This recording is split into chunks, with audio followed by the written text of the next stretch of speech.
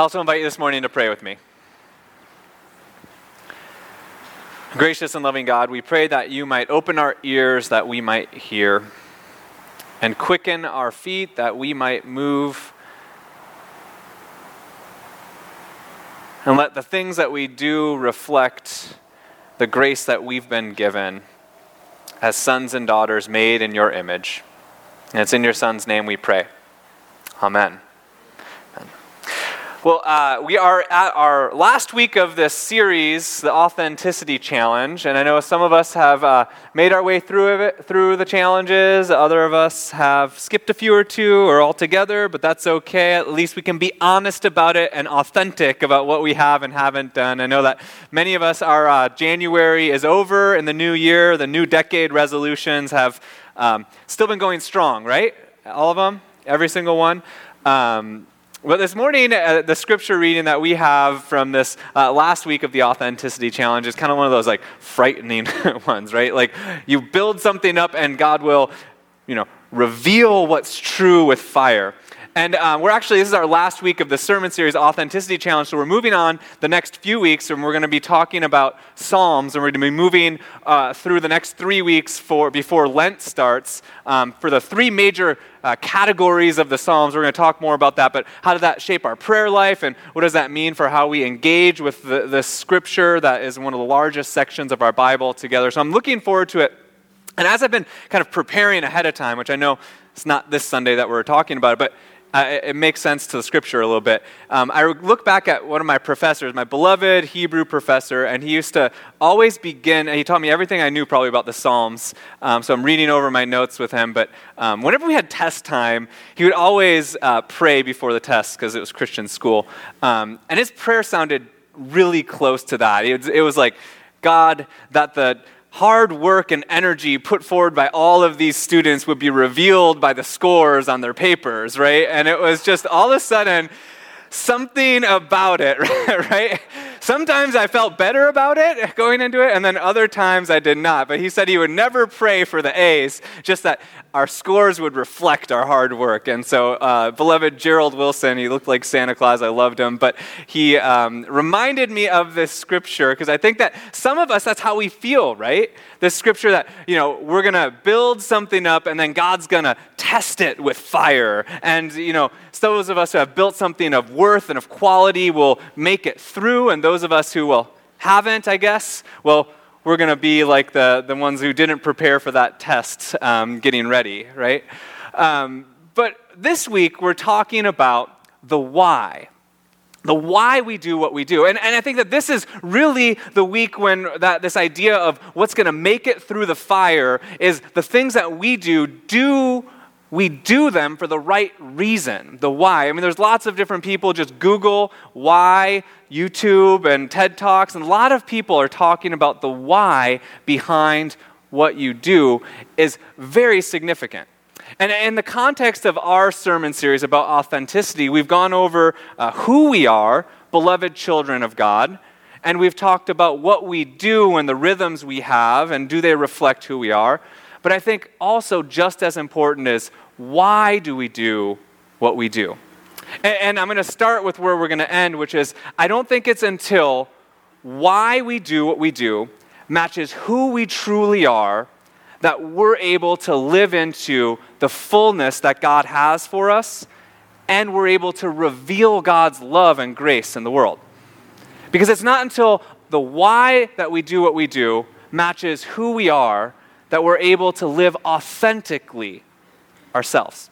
And some of this is like way over our head, right? Like what in the world is talking about this semantics? But let me give you a tangible example that I think will resonate with most people in the room as far as movie. I love movies, although I don't get to watch many. So rather than talk about an animated movie, which are the only movies I watch these days, I'm going to go back a little bit to my childhood with Star Wars, right? I think many of us have seen the movie Star Wars, the original. And what I mean by this is that, Luke Skywalker begins on a journey of identity, figuring out who he is. And I remember the scene, when he ends up going, I forget the name of the planet, I'm not that big of a fan, but, that I know every detail, but he ends up going to be with Yoda, right, and the swamp planet, wherever that was. And in there, he kind of is over and over again trying to be, right, trying to be who he's been all of a sudden trying to figure out who he was. He's been told he has this Jedi power, and so he's trying to be the Jedi, and he's trying to force the Force, if you will, to do the things that he wanted him to do.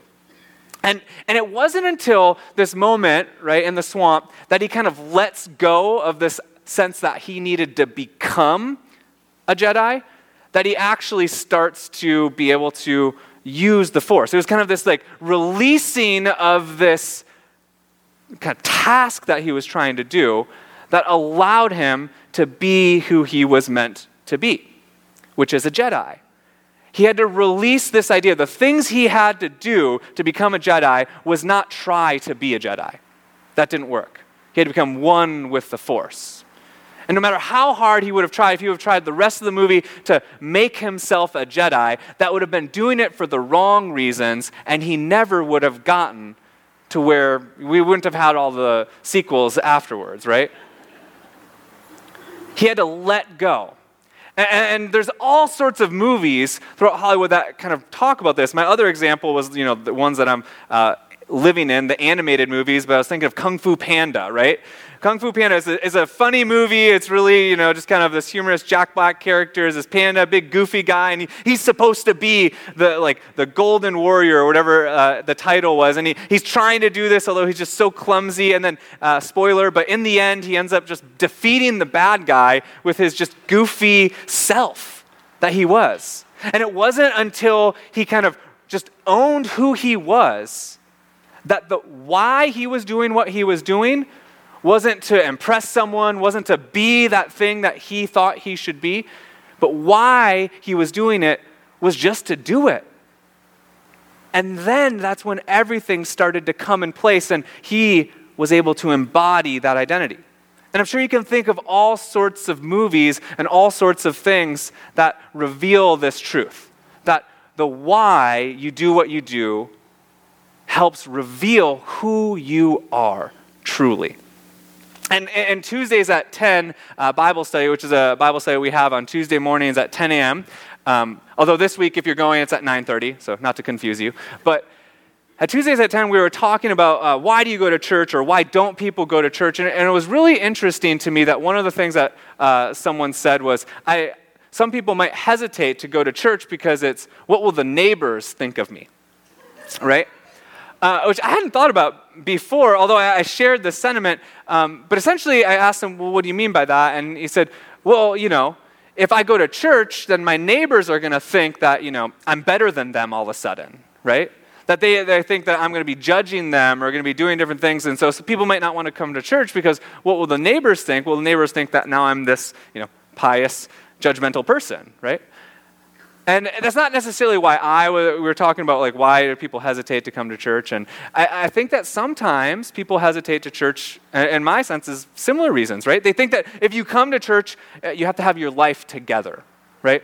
So he said, what will my neighbors think? I also say people hesitate to church. I'm in the little child world, and so hesitate to come to church because they don't want one more place that they have to control their kids, right? Have to show everyone how good of a parent they are. They just want to relax and be who they are.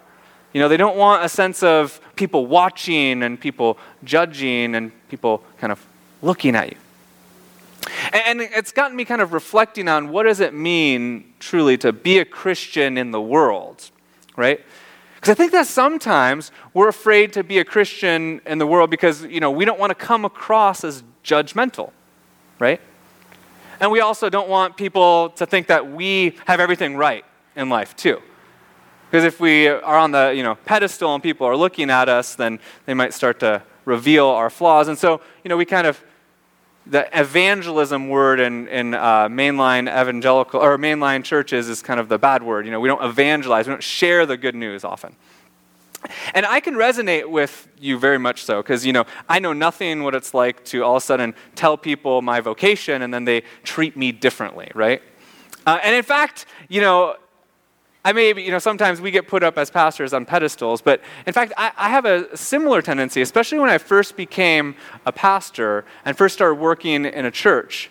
I had this tendency that I didn't want to tell people what I did, because all of a sudden, the minute I told them I was a pastor, just all sorts of recoil in their body, like emotions, right? It'd be like talking to them, and then, oh, you're a pastor, okay. And it doesn't really matter the context that you're doing. You could be, having a beer somewhere, you could be doing something else. It doesn't matter. The minute you tell them you're a pastor, all of a sudden, okay, posture changes, and they're, feel like they're on display. And that feeling, I just didn't like that feeling it gave people. And then also, I just didn't want people to think I was judging them or any of that. And so I tried to go under the radar as much as possible and say, where do you work? Oh, I work downtown. Oh, well, what do you do? Oh, I work at a nonprofit. Or, how far can I go down that road until they just give it up, right? And try to change the subject over and over again, But I wanted to avoid it, and I was interrogating the why. I wanted to avoid it, I think, out of good intentions, right? I think that we want to do the things that we do out of good intentions, the why.